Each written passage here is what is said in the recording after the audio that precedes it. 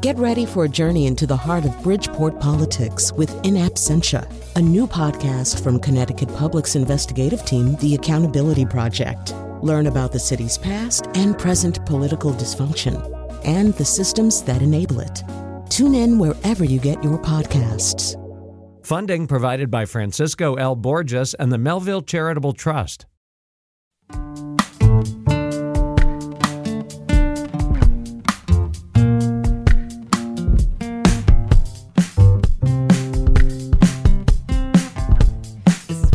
On Connecticut Public, I'm Lucy Nalpathanchel.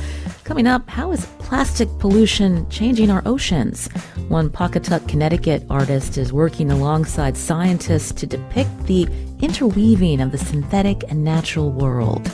Artist Elizabeth Ellenwood joins us in a few minutes. First, the candidates running in the 5th Congressional District met for a Connecticut public debate last night at Central Connecticut State University.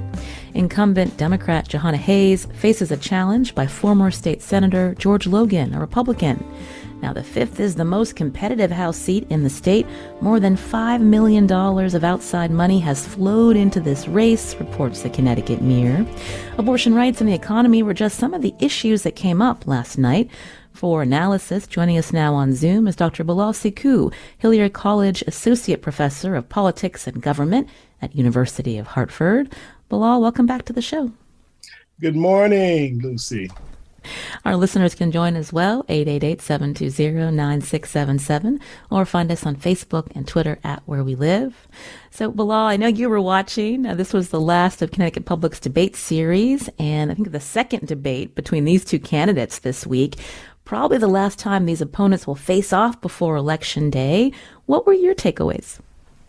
Well, I think last night's debate was interesting on a number of levels. I mean, one, clearly there is a contrast between the candidates, a fairly sharp contrast on a number of issues ranging from, their discussion about the Biden-Harris record, single party control of Congress, issues like abortion, gun control, and a range of other sort of hot button cultural issues. And so I think this debate clearly means that voters have a choice. Well, you mentioned abortion. That definitely came up, as you said, and Hayes said she would absolutely vote yes if there was a federal vote codifying abortion rights. Her opponent, Logan, said he would not support a bill aimed at codifying Roe v. Wade in federal law, going on to say the decision was made by the U.S. Supreme Court.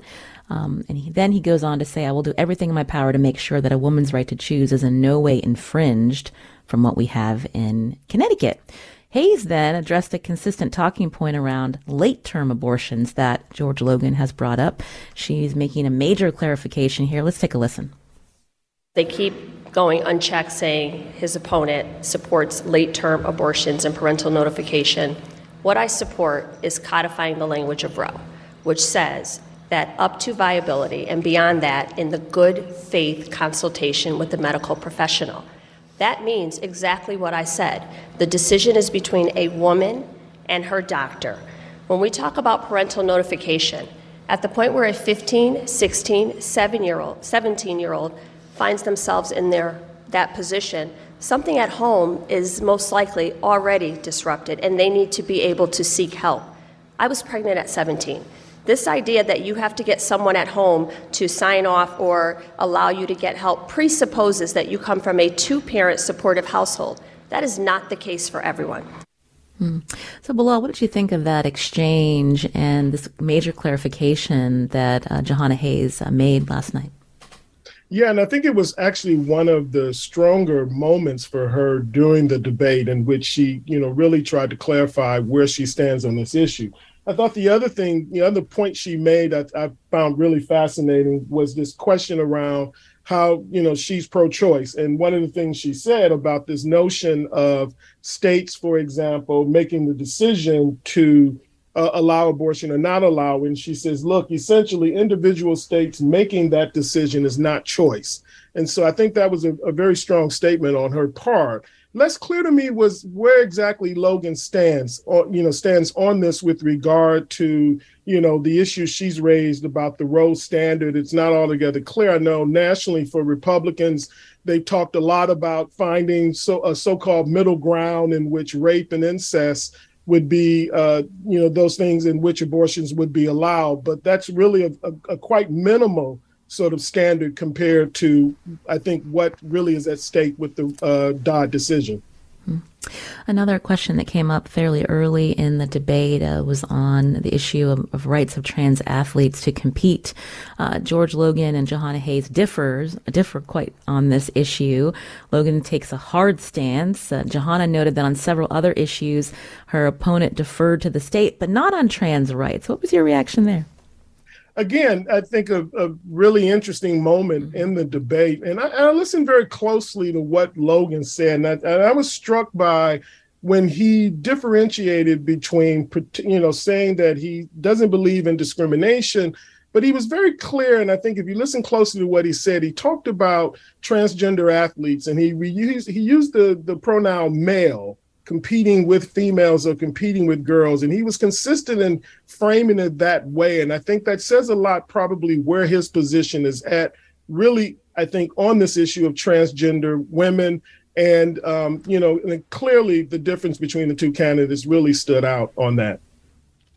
We've been hearing from Republicans about the issues that they think that their constituents are most concerned about. That, of course, is the economy. And then there was a shift when Logan gave a rebuttal on inflation to touch on immigration and the opioid crisis. Let's hear it. And what about the opioid epidemic? I mean, time is winding down here. We need to talk about that. We need to secure our southern borders. We need to control the inflow of fentanyl. My opponent hasn't said a word about it. I want to focus on issues that are important to the people of the 5th Congressional District. And the opioid epidemic is high on the list.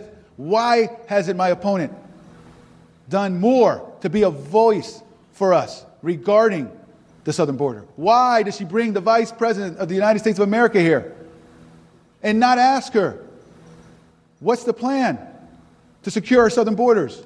What's the plan to tackle inflation?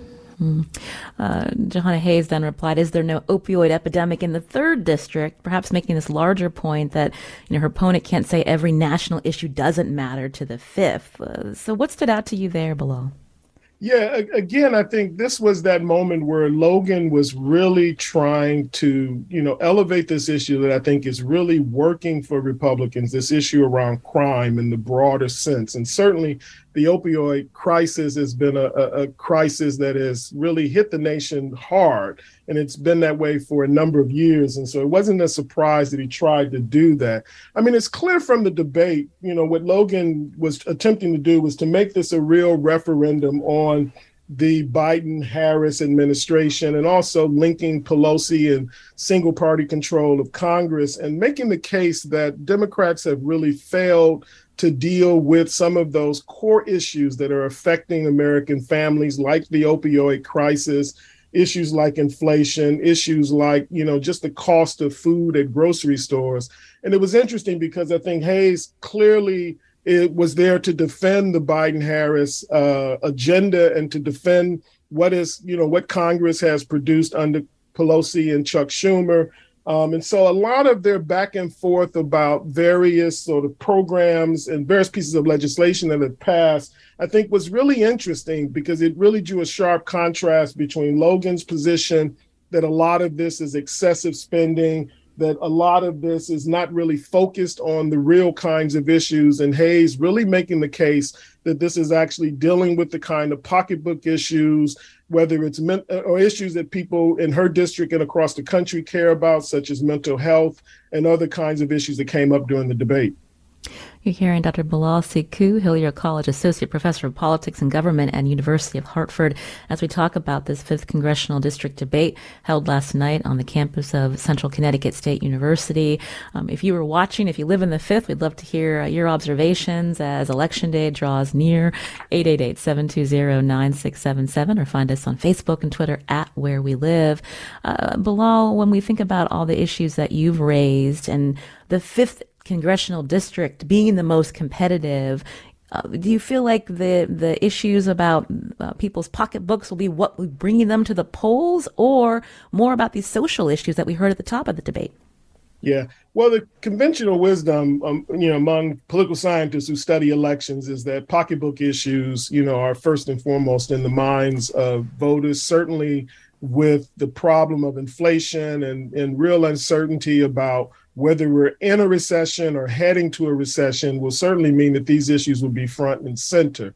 What's really, I think more curious a question I ask is whether some of the cultural issues that are playing out in other parts of the country, like critical race theory, for example, or transgender rights, will really be those kind of issues that will move voters and bring them to the polls in a way that they may perhaps be more impactful in some of the more conservative states, and particularly in the South and in the upper Midwest. And so, it's a real question about what will exactly stick. But I think clearly Logan's effort that night, he returned to it where he may not have had a great deal of depth in terms of talking about what exactly he would support and call for. He really wanted to make this about the Biden Harris, administration and their failures to deal with real issues that affect Connecticut voters. And as I said before, Hayes's, position was to defend that record and to defend her record and her part she's played in helping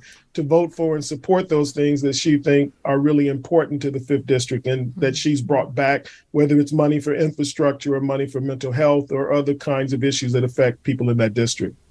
So we've talked about how issues surrounding people's pocketbooks will bring them to the polls.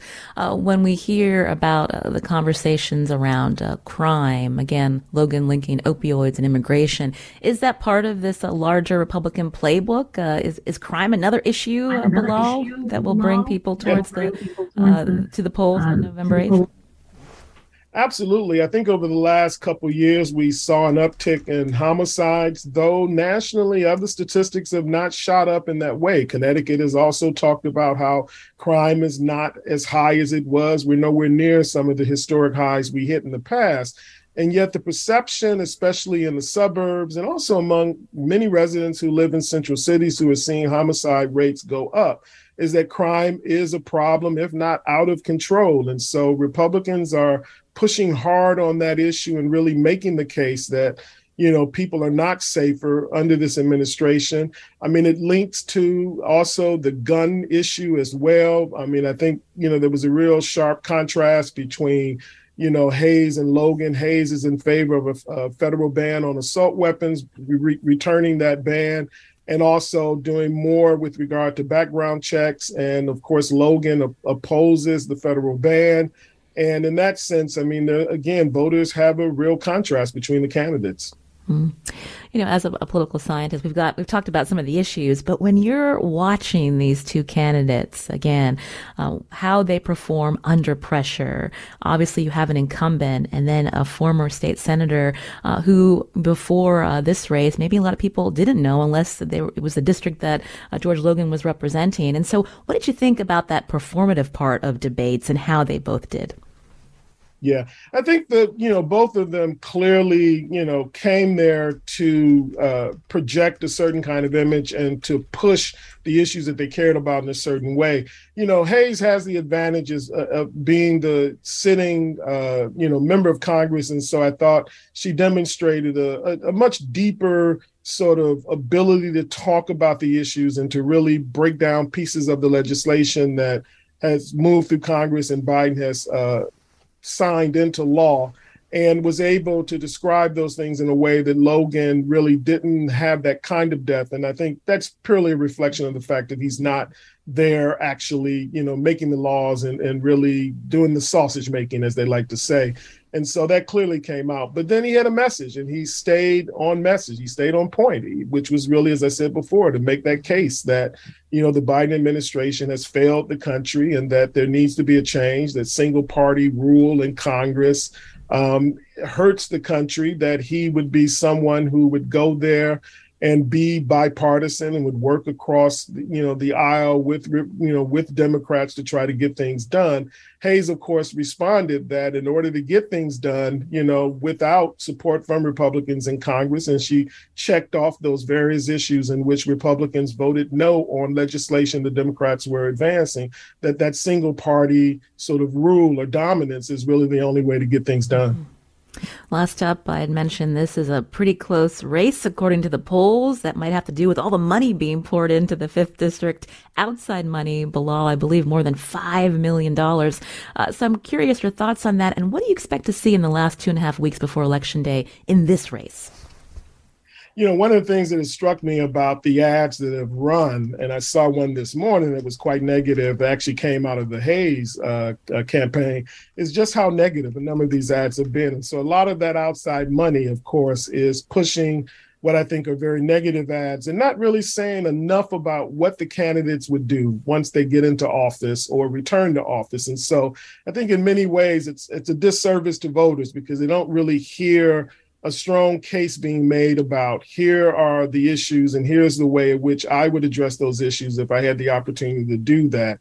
And so I imagine in the next several weeks, Republicans really feel like this is a seat that they could potentially pick up as they, really make their effort to gain majority status in the House. And so I think we're going to see even more money come in and a round of ads, hitting us over the air and quite negative ads, over the next few weeks. You've been hearing Dr. Bilal Sekou, Hilliard College Associate Professor of Politics and Government at University of Hartford. Always a pleasure to hear from you, Bilal. Thank you. Thank you, Nancy. Take care. Lucy. Why did I say Nancy? Thinking about Pelosi. It was a long night. Oh, no. You didn't go there. This is Where We Live on Connecticut Public. I'm Lucy Nalpathanchil. I want to give props to Frankie Graziano, who moderated that debate last night at Central Connecticut State University. Coming up after a short break, we're going to pivot from politics to pollution. Connecticut artist Elizabeth Ellenwood has been working alongside scientists researching how plastic pollution is changing our oceans. It's the focus of a book called Interweaving of the Synthetic and Natural World and an upcoming photography exhibit. We learn more. You can join us too. Find us on Facebook and Twitter at Where We Live.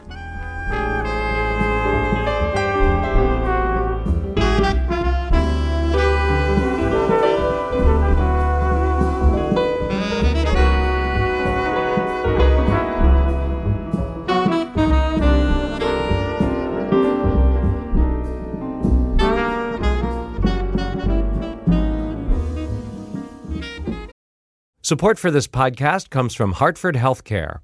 Elevating Health is funded by Hartford Healthcare. ECMO is a leading-edge, life-saving treatment for patients with cardiac or respiratory failure. Dr. Jason Gluck, director of the Mechanical Circulatory Support Program and Emergency Cardiac Care at Hartford Hospital, explains what it is. So ECMO stands for extracorporeal membrane oxygenation, outside the body oxygenation of blood. It's a life support technique that's used by highly sophisticated medical systems for patients with severe heart or lung failure. The technique involves removing blood from the body, oxygenating it, and then returning it back. ECMO procedures happen in the ICU, but not all hospitals are equipped with the necessary technology and staff.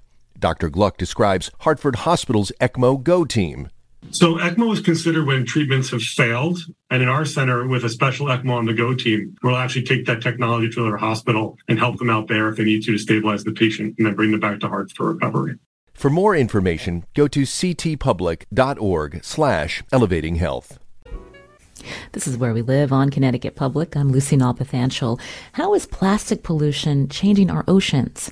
Elizabeth Ellenwood is an artist from Pawcatuck, Connecticut, who explores this pressing question through her art, capturing images of ocean pollution that are beautiful and conceptually shocking.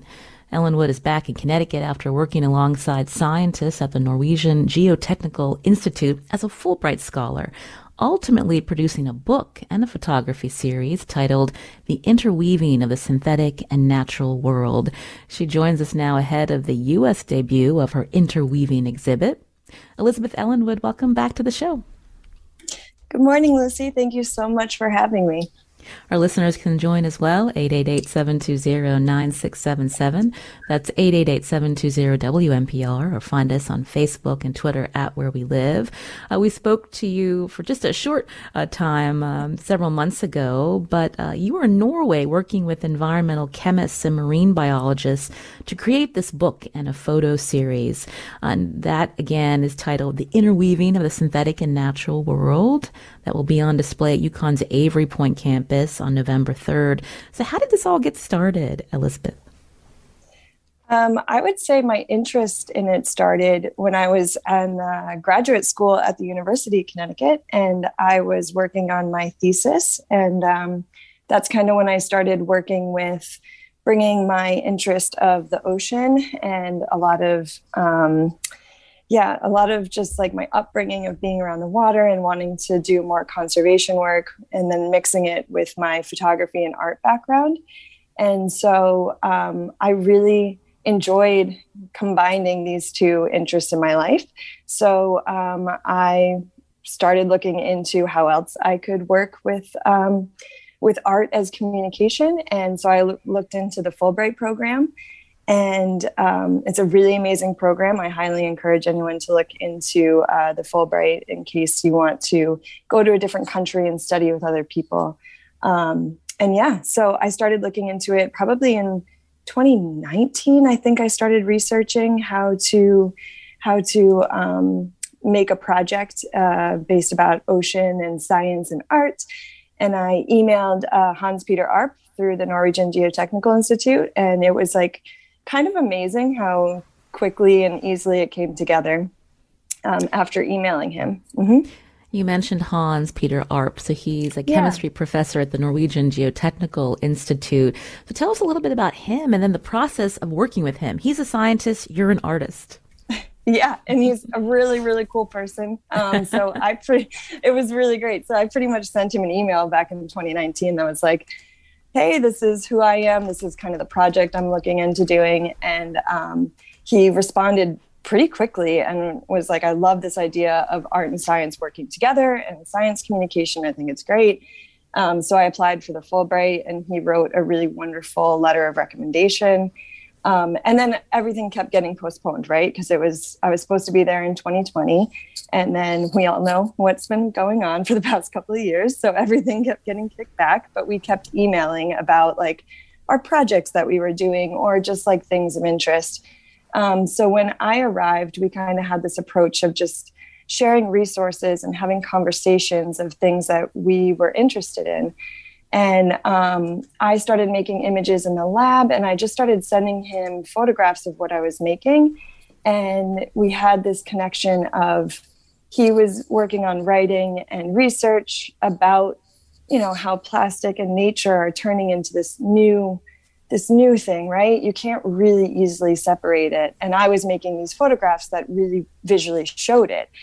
So that's kind of how the book kind of organically started through an email, actually, of like an email chain back and forth of here are these images, here's this conversation of writing about how we're both seeing it in our work in different ways. So that was really great. And working with him and his team were just absolutely amazing people and just like really excited about what they're studying, which is hard because it's pollution, right? So it's like very sad and depressing, but these scientists are they're very good at what they do, and they're really good at remaining like positive about it in a way, which I was kind of shocked by. Like everyone was like, yeah, and then you keep asking questions and you keep researching and then you just keep going. So that was really great. It was really great to be a part of. And you're focusing on microplastics, also known as, I guess, nurdles. And so this idea of something that, is invisible to a lot of us, but it's there and it's impacting our marine ecosystems. And so why it was so important to have this collaboration when we think about, what scientists are uncovering and ways to make it more accessible, Elizabeth? Right, exactly. And the nurdles you actually can see with you can just pick them up and see them. And I was finding them on the beach. And so for those that don't know what a nurdle is, which sounds really cool, but it's actually a plastic pellet, which is considered the primary plastic, right? It's like the building blocks of what you need before you make the bottles or the plastic objects or things like this. So like it hasn't even been made into what it's going to be for its life, and it's still ending up in our environment. So I found those on a beach in Oslo, and it was just kind of by accident. I was sitting in the sand and I just was poking around in the sand, and I started to find all these perfectly shaped circles, which are the nurdles. And I realized they were plastic, and I had read about them before. So I took a photo and I sent an email to Hans Peter, and I was like, why am I finding all these nurdles here? And he sent me some resources of some shipping containers that were transporting all of these plastic pellets, which is very common and happens everywhere in the world. And what happens is they can get damaged and they leak into the ocean, and then they end up on the beaches. They end up, a bunch of fish eat them. Like it's very sad, but they're so small that like they are like, they look really appetizing to a tiny fish because they look like they should be food. So those you can see, but the other ones that you're looking under the microscope, it's really incredible to then see all of these small fibers and fragments that you can't see with your normal vision. And it's something that needs to be shown and talked about so we can kind of understand it more, right? Yeah. Our listeners can get an idea of some of the images that you've captured. Again, Elizabeth Ellenwood, just go to our website, ctpublic.org/where we live. So in this interweaving series, you've isolated these nurdles, which you've described for us, and we see these portraits in a grid throughout your book. So tell us more about the photo series, and can you describe some of your work? Yeah, so the book kind of goes throughout different images that are both taken in the lab through a microscope, but also I call them my in the field photographs. So in the natural environment, just going around and seeing the pollution just out in the landscape. And I think it's really important to include both because you don't really know what you're looking at sometimes in the book. So it kind of makes you question, is this really big? Is this really small? And I like playing with that in my image making because the pollution issues are big and they are small and they're very important to think about.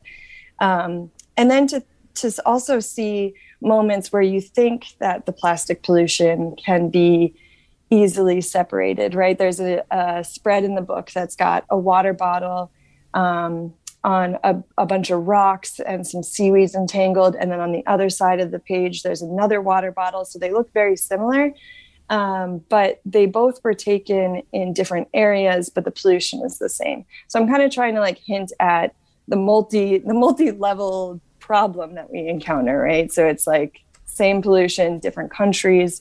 Could it be separated? You kind of think it can be, and then you go throughout the book and start to see really that interweaving and that combination that's starting to happen where like the plastic and the like natural matter is just kind of becoming one tangled mess, which is really fascinating.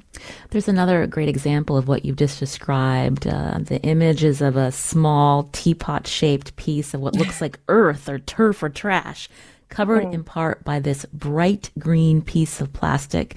So when you look at it, it's really striking. It's also a really beautiful, the image that you've captured. But at the same time, when we think about the impact again on our oceans, it can be horrifying. So tell us about this image that you captured and what you want people to think about when they're looking at it. Yeah, that image is actually one of the first ones that I made in the lab, and it's from a compost study that the scientists were doing. So it's about food waste, right? So it's like that green bag that green piece that you see is actually a plastic bag that all the food waste is being collected in Oslo.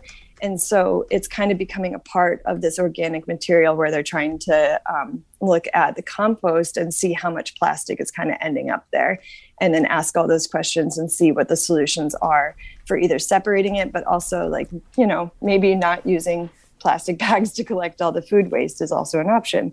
But I think you mentioned how it's beautiful. I think it's really, really important for me to make work that has some sense of beauty, because it can get a little depressing to continually photograph trash and pollution. Mm-hmm. So for one reason, I make images that are beautiful because I definitely need to remain hopeful myself.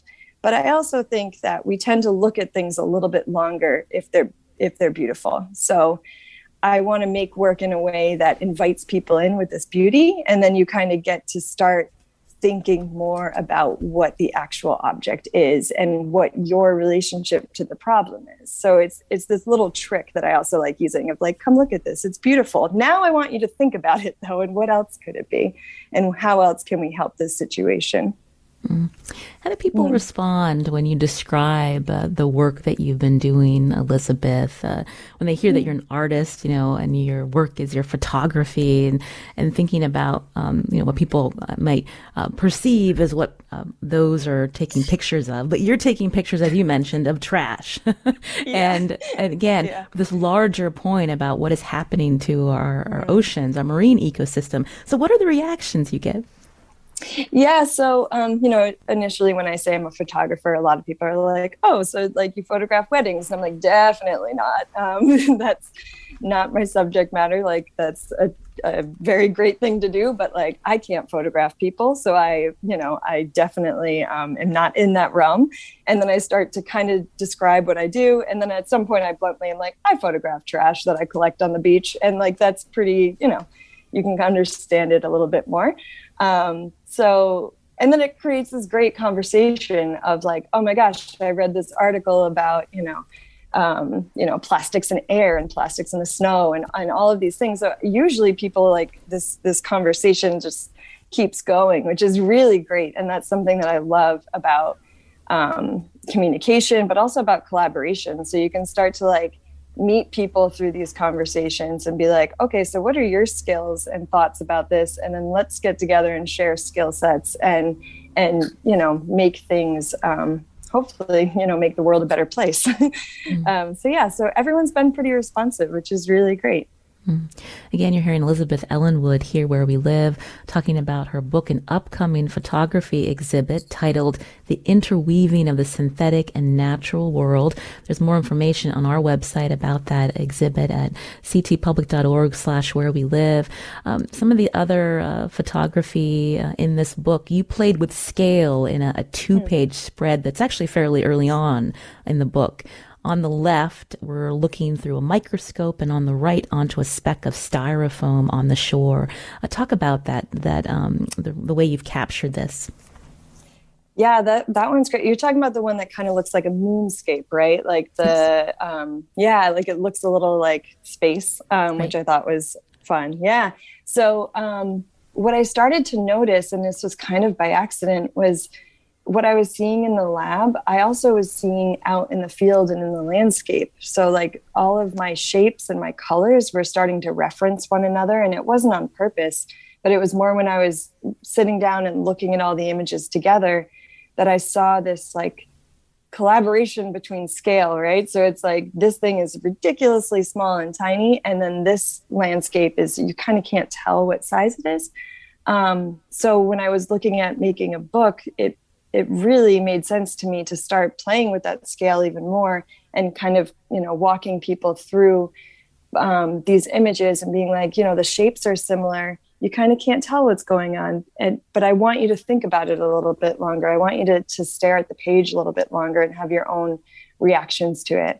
And the styrofoam is really incredible, but really deadly to the environment as well. It's this idea of small and large, and like the pollution issues are also can be down to the tiny, tiny, tiny, tiny scale as well as ridiculously large. So, yeah. You also chose orange as a color for the book, and I'm wondering if you can describe that as an intentional decision. Tell us about that. Because you see a lot of the plastic things that are made are very bright and bold, they're eye catching, right? So like you kind of have this like almost fake color that we tend to like gravitate towards and see. So I really loved that idea of having an orange book cover. Also because orange is also alarming, right? So you kind of think about it and you're like, okay, something's up here. And it's a very active color. So there's nothing subtle about it, because there's nothing subtle about the pollution problem that we're in right now. So it's really bright and bold. So that was definitely going on in the back of the head when I was trying to design the book. I wanted to ask you before we had to break, Elizabeth, there was another image, bicycles with muscles growing on them. Can you talk about that and what you found as you were, again, going out with scientists? I think you're meeting every Sunday and you'd be looking at what was being brought out from the water. I wonder if you can describe that for our listeners. Yeah, so that came from the Sunday cleanup that you mentioned, which is actually through the Fjord Cleanup Group. And they're not scientists, we're just everyone in the community. It's an international group of people that we all would meet up on Sundays and literally just fish trash out of the fjord. And it was really fun. I started early on. I think I found them on Instagram. And as soon as I met everyone through the group, everyone was just so wonderful. And we would get together and dive and have kayaks and fish all this stuff out of the fjord. But a lot of it was bicycles and scooters. So like those electrical scooters were ending up in the fjord. And it's really shocking to see those things, but also you start to see what starts growing on the man-made objects that enter the water. So like there's mussels, there's the barnacles, there's starfish, there's urchins. So like not only is the pollution affecting the water just by being there, but then things are starting to grow on them as well. So it creates this, again, another layer of a pollution problem. But oh my God, it was so great. The Fjord Cleanup Group is really amazing. I highly recommend checking them out on Instagram and on their website. They're awesome. We're talking with Connecticut artist Elizabeth Ellenwood again, here where we live, about her book and upcoming photography exhibit, The Interweaving of the Synthetic and Natural World, looking at how plastic pollution impacts our oceans. You can preview some of her images and find more information at ctpublic.org/wherewelive. The book Liz produced is also linked on our website. We'll continue talking after a short break. What questions do you have for her? You can join us too, 888-720-9677. That's 888-720-WNPR, or find us on Facebook and Twitter at Where We Live.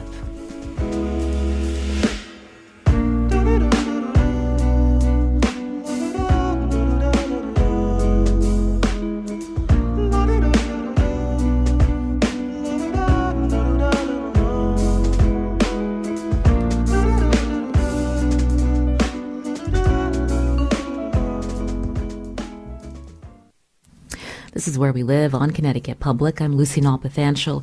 Coming up Monday, New Haven resident Winfred Rembert was a civil rights activist who survived a near lynching and spent 7 years in prison. He passed away last year. On the next Where We Live, we talk about his 2022 Pulitzer Prize-winning biography, Chasing Me to My Grave, an artist's memoir of the Jim Crow South. That conversation Monday. Now, my guest today is Fulbright Scholar and Connecticut Sea Grant recipient Elizabeth Ellenwood, who spent a fellowship year in Norway studying and photographing microplastic pollution found in oceans. It's the focus of a book and upcoming exhibit titled The Interweaving of the Synthetic and Natural World. Will be going on display at the Lexi von Schlipp Gallery at UConn's Avery Point, November 3rd. More information on our website, ctpublic.org/wherewelive. Elizabeth, your work has been described as alluring and disturbing. Your photographs illuminating in detail the reality of ocean pollution and the new worlds or new marine ecosystems created in its wake. I'm wondering if you can describe another piece that you photographed in the book. There's a 2-page spread. On the left, a photo of a small piece of bright white styrofoam on a mossy rock. And then on the right, there's what looks like a yellowish rock in a pile of what are unmistakably rocks. Is that styrofoam too? Tell us about this pair. Yeah, so that one's really interesting because it is styrofoam, but it blends so perfectly in with the rest of the rocks, right? Like I remember standing on the beach, looking over and being like, oh, wow, that's a nice cluster of rocks. And then looking a little bit closer and a little bit closer and then poking it and being like, oh, you are not a rock. Like you are actually squishy. So it is this way that the pollution's becoming like hidden within the landscape as well. And actually, the introduction of the book has a piece written by Rebecca Altman, who's amazing. And she's like a plastic historian. And she writes about how you have to train your eye to start looking for these things. And you're going to mistake, bone for plastic and things like this. And just the way she writes about it is really, it's really fascinating, but I feel like it really hits true for how I feel when I'm looking for pollution on the beach, because it does tend to hide, and you kind of have to get your eyes looking and thinking a little bit more critically, which is really what I hope my images do for other people as well, so they can start to see it as well when they're like out in the world, in the environment. So you see this as a good example of how you want people to engage with the environment and also your work. Ellen, can you hear me? Yes, exactly. Oh, am I here? Yep. We're good. Okay. Earlier I brought up how you went out with volunteers, and when you were in Norway, and there'd be bicycles and scooters that were getting taken out of the fjord. And there was actually a local blogger in Connecticut who tweeted about how New Haven river keeper Peter Davis pulled out a vacuum cleaner out of the Quinnipiac River. And it had, quote, become like a little reef with barnacles and oysters encrusted on it and crabs living inside. And he thought about putting it back into the river, because sometimes ecology, quote, is sometimes counterintuitive. So I wonder if you can respond to that when you think about how you observe these bikes in a similar condition. Right. Yeah, that's something I definitely thought about. And I talked to Hans Peter about and other scientists of like, when do you stop removing the trash from the water if there is so much growth and so much life on it? The problem for the scooters, especially, that we were finding is they have batteries in them, right? So like the battery is a whole problem, and it's leaching out into the water. So yeah, I mean, I definitely think there are moments where you can leave things if they're not going to harm the environment more. Mm-hmm. You mentioned Hans Peter Arp earlier. Again, he's the chemistry professor you worked with at the Norwegian Geotechnical Institute, and his words are featured throughout this book that you produced. Tell us again why this was such an important component, and how the book came together. Again, the words that you wanted to make sure that were highlighted with the photography captured. Yeah, so when we started the book early on, we emailed back and forth some ideas, and I started sending like a rough layout of images that I wanted to work with. And then he started to do the writing component. But when he did the writing component, he sent me a Word document that had all of, like the paragraphs of his words. And I found myself like reading it, but then having trouble really focusing on it because there's so many really important elements that he talks about. So I kind of started to play around with the words and move them around spacing wise throughout the page. And I sent that to him as a draft to be like, okay, what if we start piecing down the thoughts that you're writing about, so that people have more time to kind of digest not only the images, but also the words and the things that you're talking about, like the plastosphere and how things are interweaving. Because I think sometimes the science writing can be a little heavy. So sometimes we skip over it, right? We see it and we're like, okay, well, I know it's important, but it's a lot of information. So we kind of skip over the really dense paragraphs. So yeah, the more we started like kind of cutting it apart and playing with it, I think it really started to become more successful to work with both the images and the writing. Can you read an excerpt for us? Oh, sure. Yeah. Let me just get that. Okay. So, oops. This is kind of later on in the book. So we've already gone over quite a few different pollution problems, but this is more about the interweaving. Okay. Plastic does not accumulate ultimately as just debris that can be removed, but it also makes a hybrid of synthetic polymer breakdown particles and organic matter, like natural soil and sediment particles. At the molecular level, the microplastics, nanoplastics, and large molecules interweave with natural organic matter. The two essentially coalesce, and become one.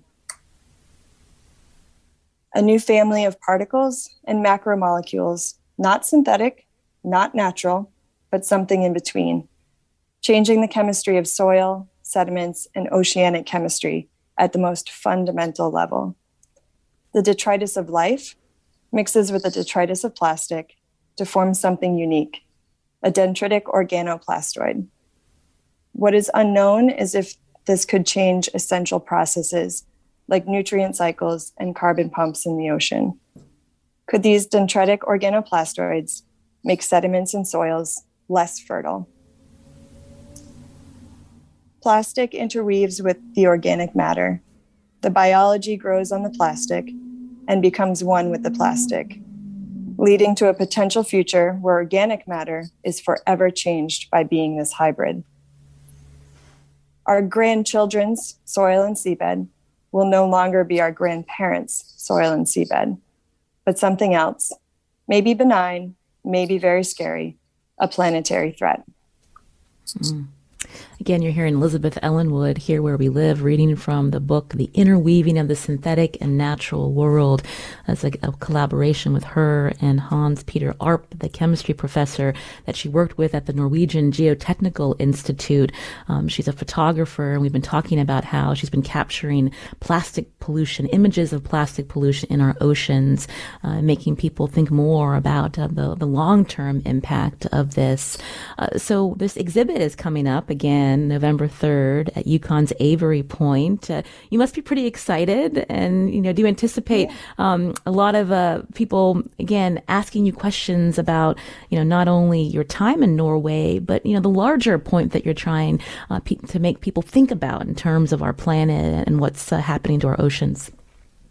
Yeah, I'm super excited, and it feels very special to have this exhibition at UConn Avery Point. Because it's such a special place. Also, it really, going to grad school at UConn, it also feels like really full circle, and that I get to celebrate this moment of doing this crazy thing of living in another country for a year and being able to be a fly on the wall and learn all of these things in the science lab. And I really hope that lots of people come and ask lots of questions, because I feel like there's so many more questions that can be asked, and that can start all these conversations of how can we individually help? How can we help more through our community, through anything from single-use plastics to other sustainable mindsets that we all can work together towards. So I think it would be really great to just keep these conversations going. Given what you've observed, what changes have you made in your personal life, Elizabeth, if you don't mind me asking? Yeah, no worries. I mean, I try to do the, even very basic things of always remembering your bags when you go, your, bags when you go to the grocery store or things like that. I always try to also say it's a weird concept, but I always try to say I don't need a straw before the server walks away whenever they're trying to bring you something. But the biggest, I think, shift that I've had recently was I also attended a series of workshops by the Sustainable Darkroom over in England. And it was all about how you can start to use household waste, like tea and coffee, as a part of your developing in the darkroom. So I'm really looking forward to start making developers and things out of things that could go into the compost, right? So, and composting is a big thing I do as well. Actually, I bring it to my mother's house because she composts for me, which is awesome. So I know I haven't seen my mom in a while as my compost bin gets too full, and I'm like, oh, okay. But composting is great. And just using less materials than you think that you actually need. That switch in the brain is also really important. And that's something I've been trying to be better at. Yeah. Elizabeth, thank you so much for all the time you've given us today on the show. Yeah. And congratulations. Thank you so much. And I hope everyone can make the November 3rd opening from 5:30 to 7:30. I'll give an artist talk at 6:30. And this has been really lovely. So thank you so much, Lucy. That's Elizabeth Ellenwood, an artist from Pawcatuck, Connecticut, whose latest work and upcoming exhibit is titled The Interweaving of the Synthetic and Natural World, going on display again at UConn's Avery Point. More information at our website, as well as some images that Elizabeth has captured, ctpublic.org/wherewelive. I'm Lucy Nalpathanchil. Today's show produced by Katie Pellico. Special thanks to Dylan Reyes. Have a great weekend.